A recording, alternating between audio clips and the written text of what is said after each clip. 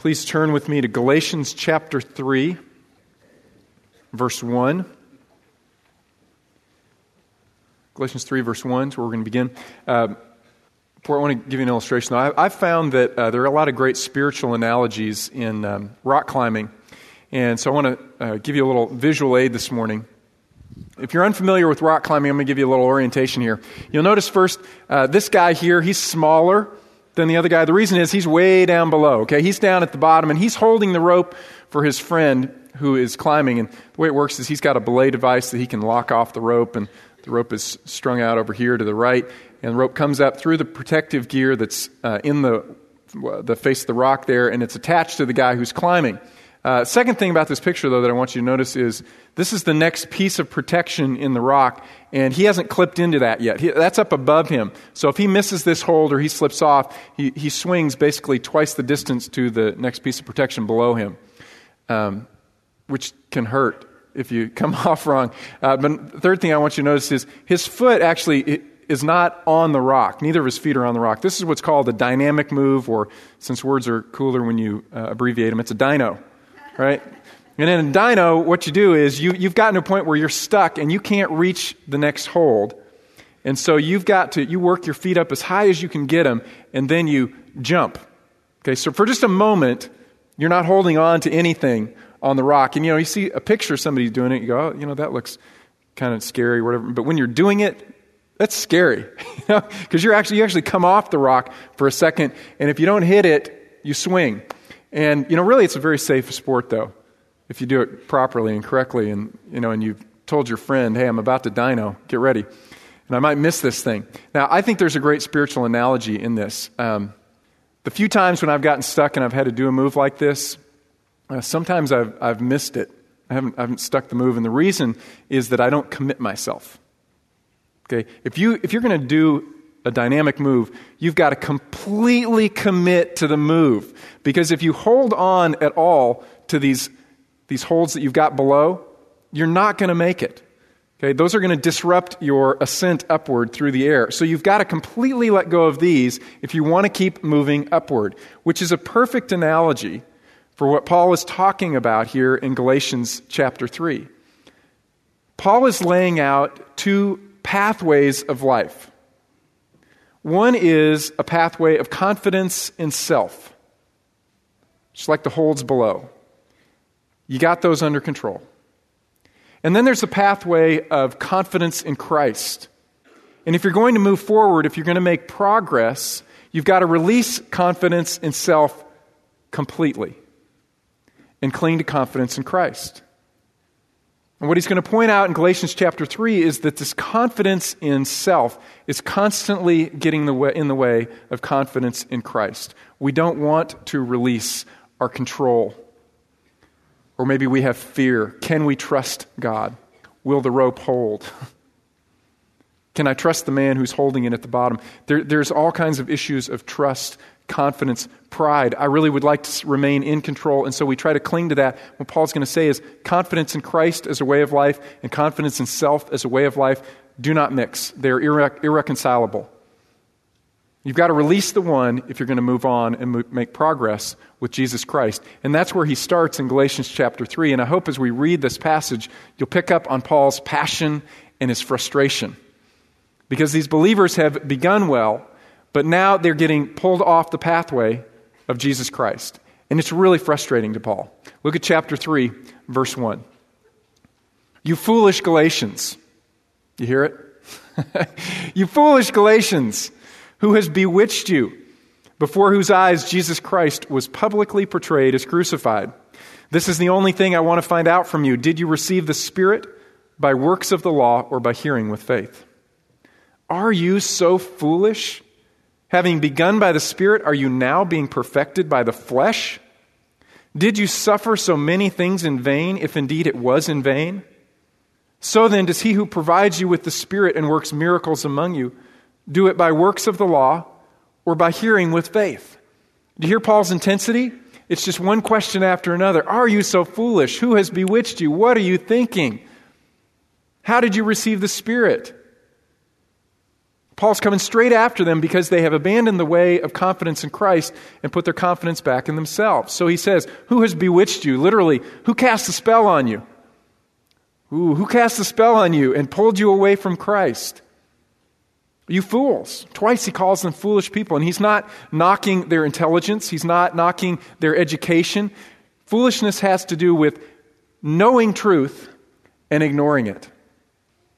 Jesus on the Emmaus Road turns to his disciples and he says, you foolish men, slow of heart, slow of mind, not believing. All that the prophets have revealed to you, all that I've taught you for these past 3 years, you have the truth, but you're turning away from it. Paul says, you Galatians, you're doing exactly the same thing. What is it that you're turning away from? Specifically, he says, who has bewitched you before whose eyes Jesus Christ was publicly portrayed as crucified? Paul says, unlike the spells that are cast upon you in secret, Jesus Christ was publicly and obviously proclaimed to you as one who has been crucified. We didn't hide this message from you. The idea is writing something on a billboard or a placard. You imagine the guy walking around with the sandwich boards in front and behind, and it says, Jesus Christ has been crucified, John 3:16. And it says it front and behind. Paul says, look, this is what we did for you. We came into your town, and we said, this is the gospel of Jesus Christ, and we weren't embarrassed or ashamed about the cross. But now it seems that someone has come in and bewitched you to follow Satan's path, which is independence from Jesus Christ. And you're turning in shame from the cross. Why is that? 1 Corinthians chapter 1, Paul says, we preach Christ crucified. To the Jews a stumbling block, to the Gentiles foolishness. So this God that you worship was stripped naked and hung on a cross. That is the ultimate symbol of shame in our culture. And he's your God? The Jews heard this and they're saying, a Messiah who suffers? No, the Messiah conquers. He's king. And so they're suffering shame and embarrassment because of the gospel of Jesus Christ. I want you to keep your place here in Galatians and turn back with me to Acts chapter 13. Remember in Acts 13 and 14,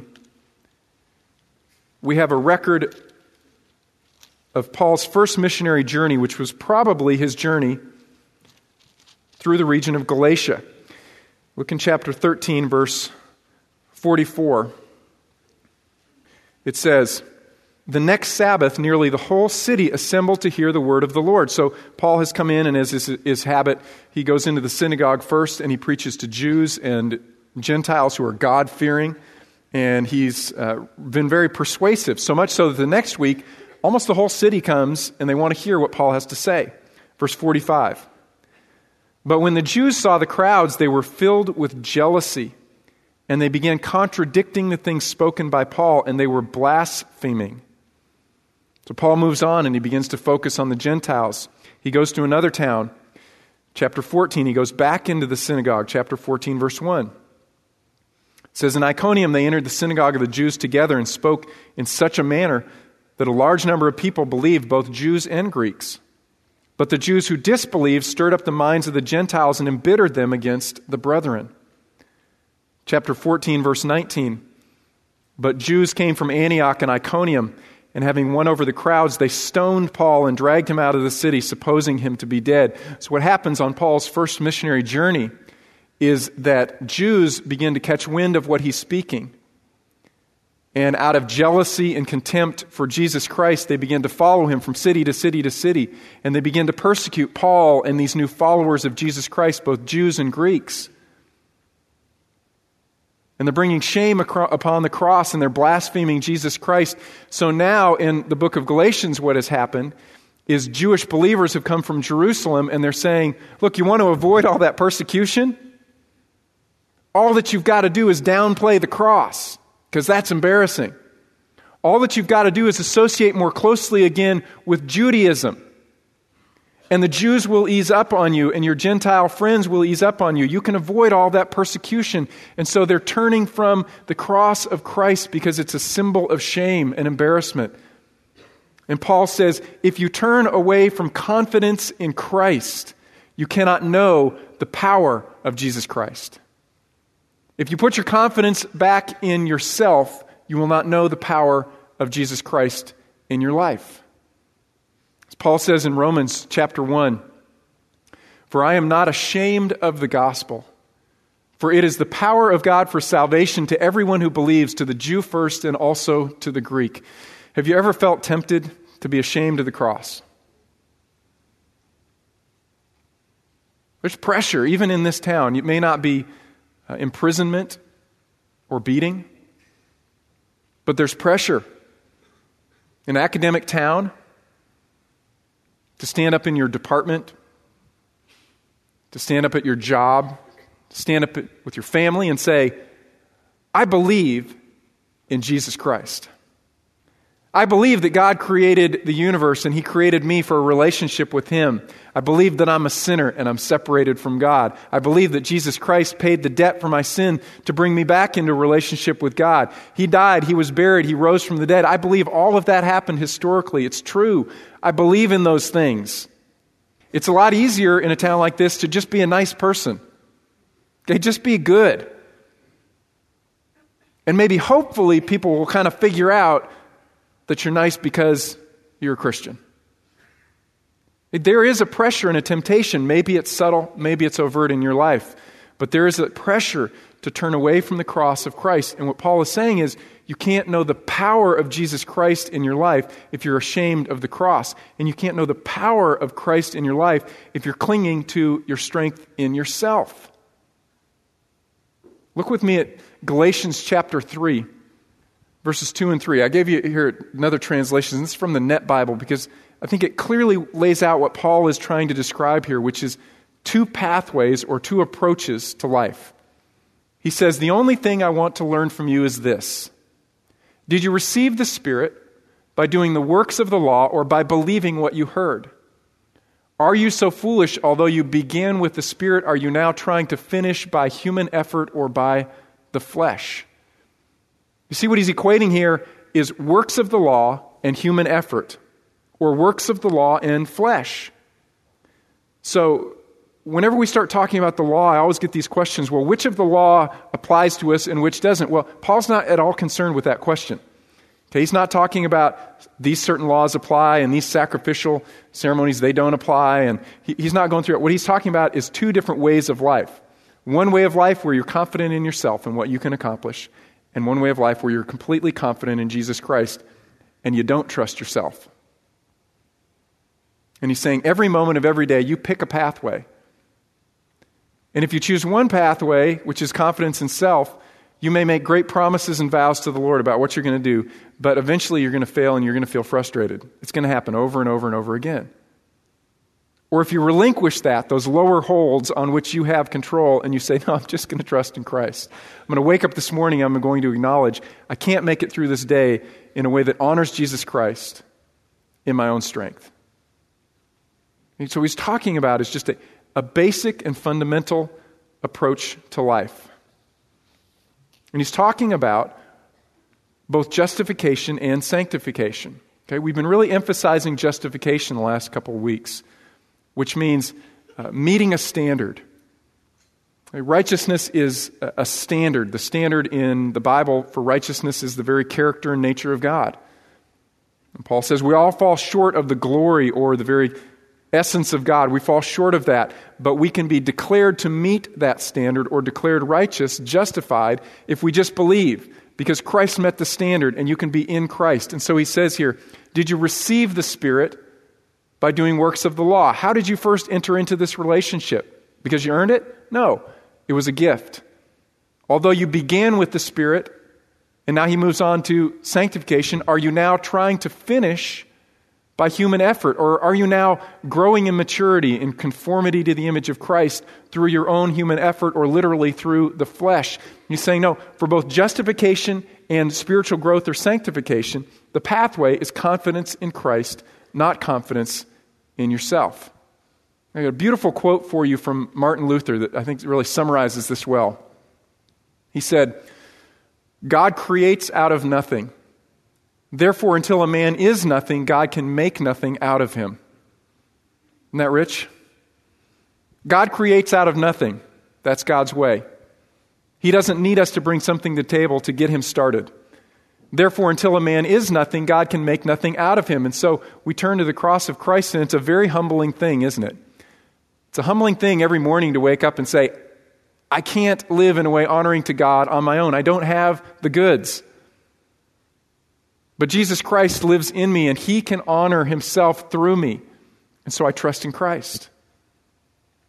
It's very humbling if you've never begun a relationship with God through Jesus Christ to come to him and say, I can't earn God's favor. I haven't done enough good to offset my bad. I need Jesus Christ, and I need him alone.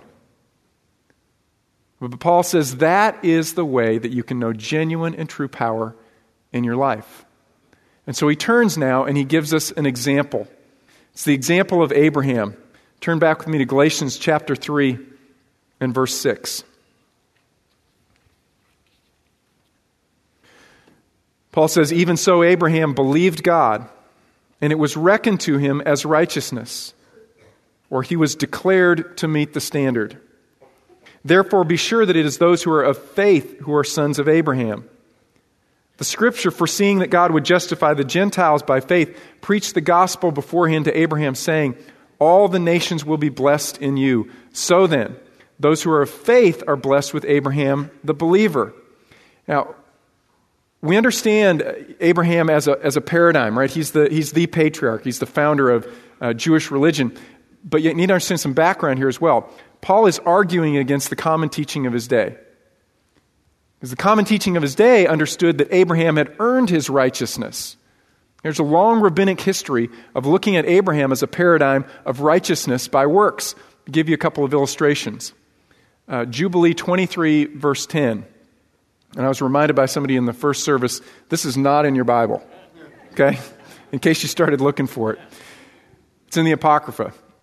It says, for Abraham was perfect in all his deeds with the Lord, and well-pleasing in righteousness all the days of his life. So it was a righteousness based on Abraham's deeds. First Maccabees, was not Abraham found faithful in temptation, and it was reckoned to him for righteousness because he was faithful in temptation. Matter of fact, there were certain rabbis that believed that Abraham had 10 righteous acts. Okay? And they disagreed as to exactly what those 10 righteous acts were, but there were 10 righteous acts. So when Israel broke the law, the 10 commandments, they said what Moses was actually pleading with God was, please God, take the 10 righteous acts of Abraham in place of Israel breaking the 10 commandments. Because Abraham, through his works, earned Israel's righteousness. And what Paul is saying is, you're completely missing the point of the example of Abraham.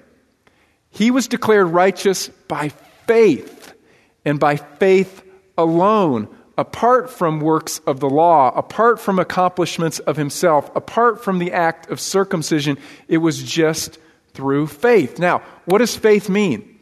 We use the word faith, or at least the concept of it, all the time in our daily lives, but when we get in a theological context, we kind of lose sight of the simple meaning of faith. Let me illustrate, okay?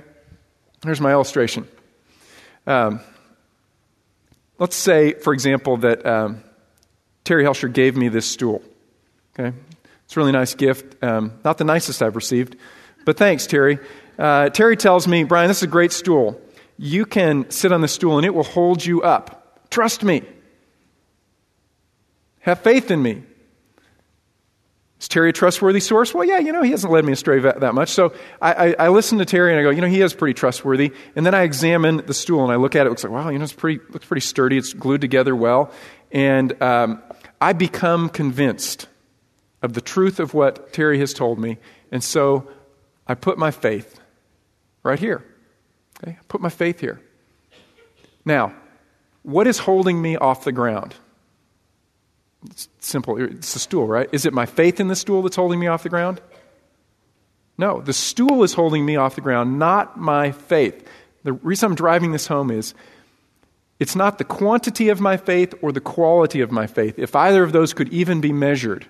That's not what holds me off the ground. What holds me off the ground is the object of my faith. You are declared righteous because you have placed your faith in the right object. You may struggle and you may wrestle and doubt, and the quality of your faith from moment to moment, you may say, it's not that great, but have you put your faith in the right object? Have you put it in Jesus Christ? Because God saves you through faith, and faith is becoming convinced that God is trustworthy.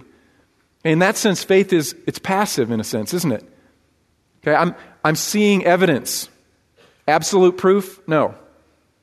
But I'm seeing evidence. I look around at all of creation. I see design. I see intelligence. I see goodness and morality. I see kindness and grace. I look at people and I see intelligence and personality and all these things. I also see evil in contrast to good and righteousness.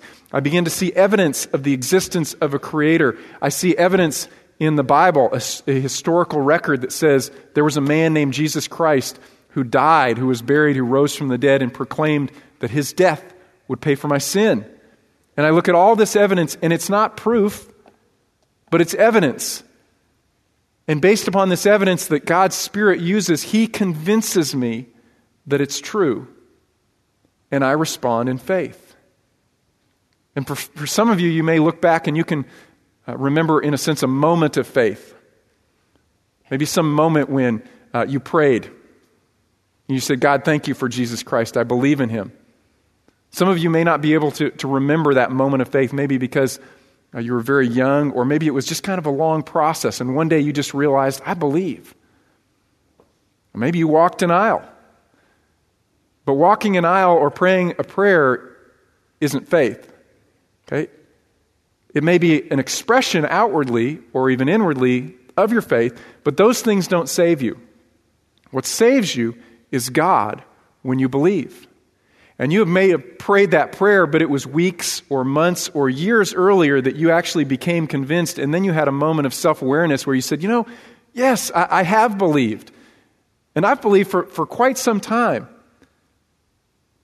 And have I wrestled and struggled and worked through a variety of issues in my personal life and intellectually about my faith? Yeah, but I believe, I'm confident, I'm convinced that Jesus Christ is the Son of God who died for my sins. That's faith. I trust Him. Look with me in Romans chapter 4 at Paul's description of Abraham's faith. Romans chapter 4, verse 18. Paul says, in hope against hope, Abraham believed, so that he might become a father of many nations, according to that which had been spoken, so shall your descendants be. That is, your descendants will be like the stars of the heavens. Why was it in hope against hope? Why was it difficult, in a sense, for Abraham to believe? Verse 19, without becoming weak in faith, he contemplated his own body, now as good as dead, since he was about 100 years old, and the deadness of Sarah's womb. He looked at some of the external circumstances surrounding God's call to believe and trust Him, and he said, I don't see how this can happen, but I'm going to choose to believe anyway. Verse 20, yet with respect to the promise of God, he did not waver in unbelief or disbelief, but he grew strong in faith, giving glory to God. And being fully assured that what God had promised, he was able also to perform. Okay, that's a description of faith. Being fully assured that what God had promised, he was able also to perform. Did Abraham's faith suffer some difficult times? It really did. It was up and down at times. What Paul is saying is, though, he chose not to disbelieve. He struggled at times, and there were times when Abraham jumped back into his circumstances and he said, I'm going to trust in what I can work out instead of God. A couple weeks we're going to talk about the incident with Hagar, where Abraham said, let's take over things. Let's work this out for ourselves. We're going to put confidence back in self instead of confidence in what God can produce. Well, it didn't work out for him very well. What Paul is saying, though, is that Abraham went on a pathway, and this is what we looked at in James chapter 2 last week, where God was perfecting or maturing his faith, and he was doing it through testing and trial, and through that process, his faith became mature. So there is both an event or a moment of faith by which we are declared righteous, and you have a permanent relationship with God that cannot be taken away. And then there is a process of the maturing of faith. And in that process, We may say, today I'm trusting in myself. And we see that failure, and tomorrow we say, I trust just in Christ. And Paul is saying these are just two basic pathways, two basic ways that you can live out your life. And he's going to give us 4 reasons why we should trust in Christ, why we should put our confidence in Christ and not in ourselves. Turn back with me to Galatians again, chapter 3 and verse 8. Chapter 3, verse 8. It says, the Scripture foreseeing that God would justify the Gentiles by faith, preached the gospel beforehand to Abraham, saying, all the nations will be blessed in you. So what Paul is saying is, way back in Genesis 12 and Genesis 15, where God made this promise, all nations will be blessed in you, that was actually the gospel of Jesus Christ. That was a declaration in a very veiled form that God would declare Gentiles righteous by faith. That's you and me. There are probably very few Jewish believers here this morning. Most of us are Gentile. We're non-Jewish people.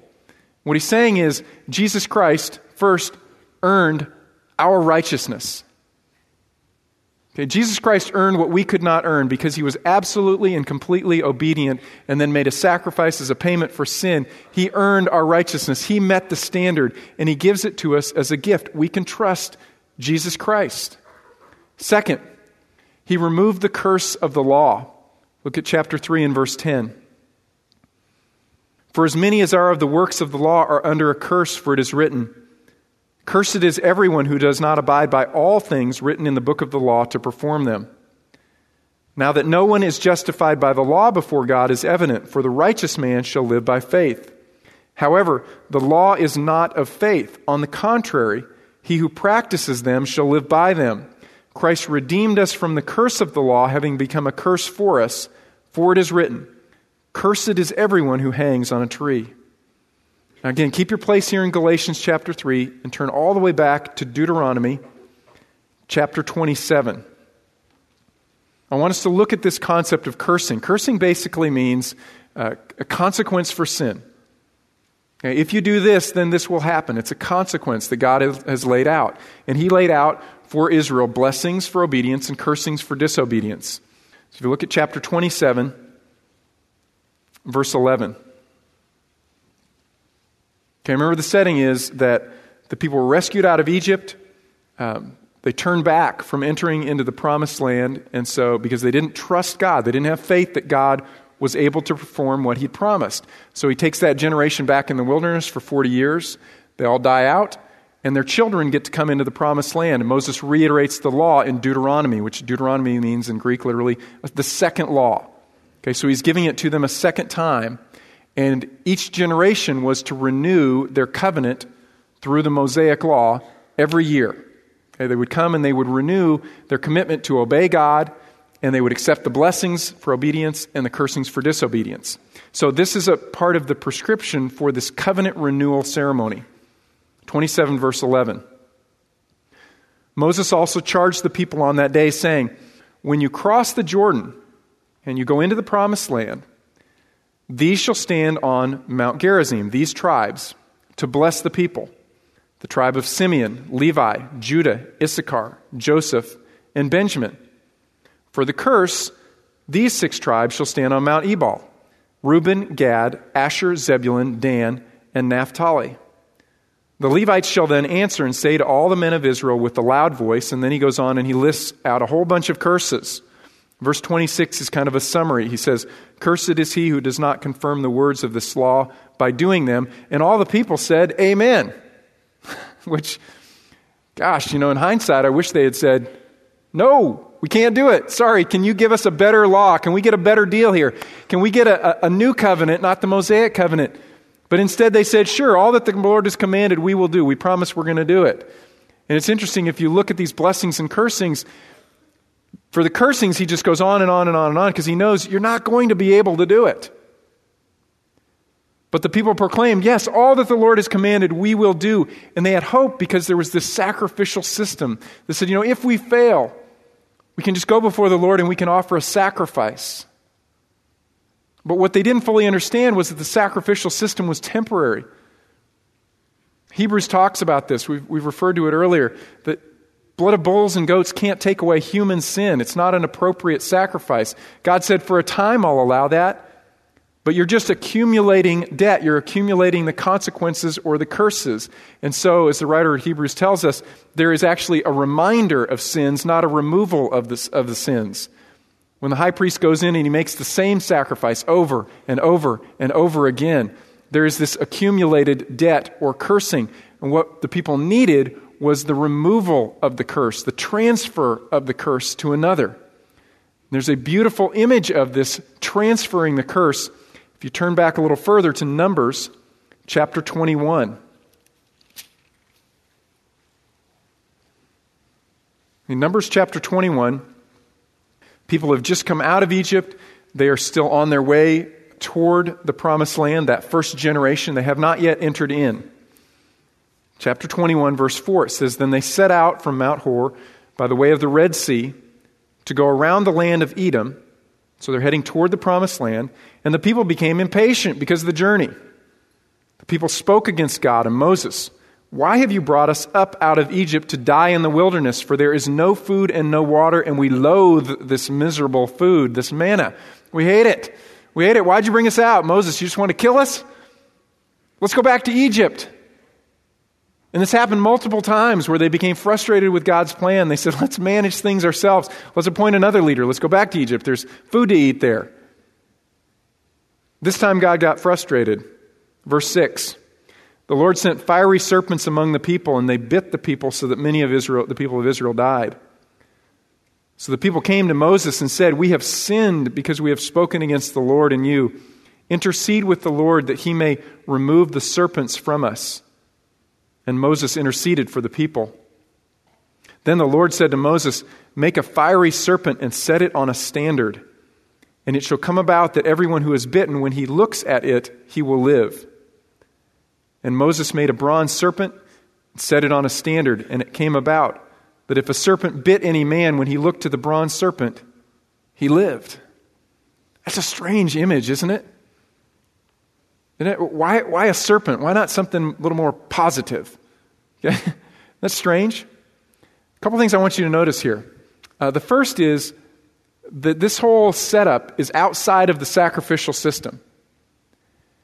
Because there was no sacrifice that God had outlined that would remove the debt of rebellion against God. There's no sacrifice to cover over that. So this is outside of the sacrificial system. The other thing I want you to notice is they don't do any good works to remove this curse or this consequence of their sin. What do? They look. Okay, they just turn a direction. There's 2 million people, and some of them may have been on the outskirts of camp. So as they look in, they can't actually see the bronze serpent, but all that they have to do is just turn toward it. And the imagery seems to be that it's a serpent. It is a symbol of the cursing itself. Okay? So they turn toward it, and when they see it, they see a reminder of their own sin, and a reminder of the consequence of their own sin, and a reminder that they have a debt for their own sin, and yet God has transferred that curse to another, because it is written, cursed is everyone who hangs on a tree. So there's actually a transference of the curse or the consequence for their sin. Jesus picks up on this image. John chapter 3, he says, as Moses lifted up the serpent in the wilderness, even so must the Son of Man be lifted up, so that whoever believes in him will have eternal life. To believe in him is to turn to him. And so I believe in him and I turn, and what do I see? I see a symbol of the curse. Right? I don't see a glorious symbol. And these believers in Galatia, they're being tempted to turn away because it's a symbol of shame. It's a symbol of conviction, of guilt. It's a symbol of humiliation. It's also the symbol that reminds us that we have a debt to pay that we couldn't pay, but it was transferred to another. It was transferred to Jesus Christ. So we should never be ashamed of the cross of Christ. Because in the cross of Christ, we have our victory because he overcame the shame and the suffering that we caused him. So we turn to the cross and we rejoice in the cross and we exalt in the cross. And if we want to know the power of Jesus Christ in our lives on a day-to-day basis, we can't turn away from the cross. That's our source of power. So Paul says what Jesus Christ has done is he has removed the guilt of the curse because he became a curse for us. Now turn back again to Galatians chapter 3, verse 13. He says, Christ redeemed us from the curse of the law, having become a curse for us. For it is written, cursed is everyone who hangs on a tree. Why? He did that so that in Christ Jesus, the blessing of Abraham might come to the Gentiles, that's us, so that we would receive the promise of the Spirit through faith. Where was the Spirit promised to us? A variety of places, but one that I want you to look at is in John chapter 7 and verse 37. John 7, verse 37. Now on the last day, the great day of the feast, Jesus stood and he cried out, saying, if anyone is thirsty, let him come to me and drink. He who believes in me, as the Scripture said, from his innermost being will flow rivers of living water. But this Jesus spoke of the Spirit, whom those who believed in him were to receive, for the Spirit was not yet given because Jesus was not yet glorified. Why was the Spirit not given yet? Because Jesus hadn't removed the curse yet, the curse of the law. Once the curse of the law had been paid for, we're told in Acts chapter 2 in Peter's sermon that Jesus ascended on high. He was glorified. And because he had perfectly obeyed the Father said, you can now start a new covenant. And the sign of that new covenant will be the Spirit. Here is the gift of the Spirit. Give it to your people. So the Spirit couldn't be given. In the Old Testament, they didn't enjoy these ministries of the Spirit, of regeneration, of permanent indwelling, of sealing until the day of redemption. They didn't enjoy that yet because the curse of the law was still abiding over them. But when Christ died on the cross and he was raised from the dead, the curse was removed. He was glorified and given the Spirit to hand to us. And so now he hands on the Spirit into our lives. And once you are a believer in Jesus Christ, you possess the Spirit forever. So we don't sing Psalm 51 anymore. We don't sing as David did, take not your Holy Spirit from me. Because once you belong to Jesus Christ, you belong to him forever, and the Spirit has sealed over you forever. You belong to Jesus Christ. You are secure. And so we trust Christ because he has given us of his Spirit. And he's given us of his Spirit not just so that we would possess eternal life, but so that right now we would cling to Christ and we would see Christ changing us more and more into his image. Hey, look with me one last time in Galatians chapter 3 and verse 2. Paul says, this is the only thing I want to find out from you. Did you receive the Spirit by the works of the law or by hearing with faith? Are you so foolish, having begun by the Spirit? Are you now being perfected by the flesh? Did you suffer so many things in vain, if indeed it was in vain? So then does he who provides you with the Spirit and works miracles among you do it by works of the law or by hearing with faith? Now notice the progression that he works through in these 4 verses.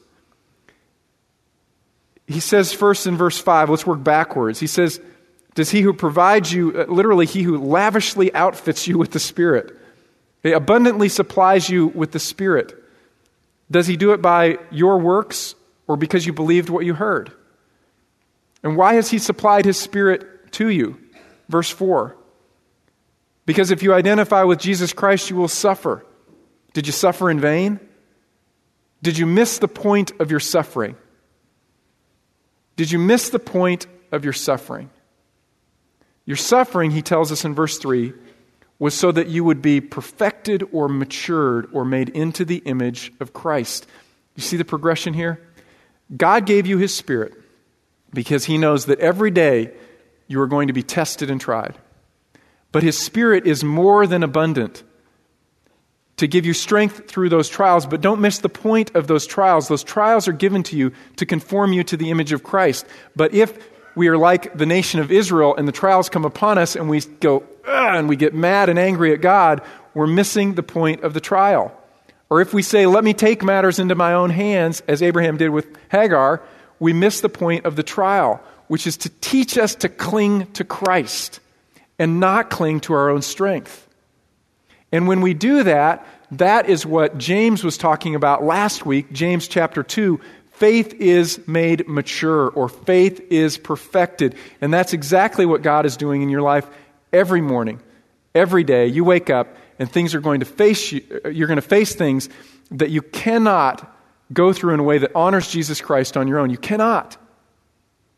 And so every morning, every day, you're going to get up and you need to make a decision. Will I choose this pathway of confidence in Christ or confidence in myself?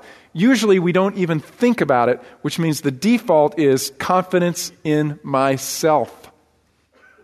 And the result is frustration and discouragement, and then sometimes, hopefully by lunchtime, we figure out we just can't live this day well. And we go, oh yeah, I need to trust in Christ. And when I trust in Christ, He changes my whole perspective on everything that's happening to me throughout the day. And instead of going, oh God, I embrace it. And I say, okay, I understand what James was talking about. Trials produce endurance, and when endurance has its perfect result, I become more mature and I become wise, and God transforms my character to be like Him. And so what I want to challenge you with this morning as we leave is just one simple decision, and that is, what's the pathway you're going to pick for the rest of today? I'm not asking you what's the pathway you're going to say, I'm going to promise to do this pathway and trust Christ for the rest of my life. Just pick for this afternoon. Because what happens to us is we're so forgetful. We really are just like Israel. We wander around in the wilderness for a while, and it's boring or tempting or frustrating or whatever, and we turn back to self. We're just constantly under that temptation. And so every moment of every day, we need to choose a pathway. And then when we string that choice together over many days and weeks and months and years, God progressively transforms our character to make us more and more like Christ. And so today, the decision in front of us is just this. Will you choose to be confident in Christ or confident in yourself?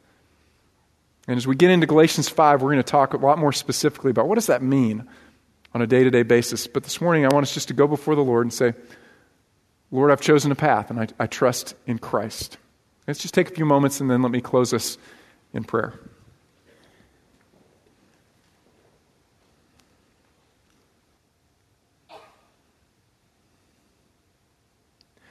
Father, we confess that it is at the very root of our nature, because of pride or fear, to want to put confidence in ourselves. We acknowledge that Christ is more than able. We believe in Him. We trust in Him. He is more than able to bring us into a relationship with You and to move us on to maturity. Father, He's able to accomplish things that we cannot accomplish through our own strength. And so we renew our commitment this day to trust in Christ. Father, I thank You for Jesus. I thank You for all that He has accomplished by paying for our sins. And I thank You for all that He is accomplishing by giving us of His Spirit to transform us. And I pray, Father, that You would protect this group of believers from Satan's attack and from his deceit throughout this week. And that we would walk confidently in Jesus Christ. It's in His powerful name we pray. Amen. God bless you. Have a great week.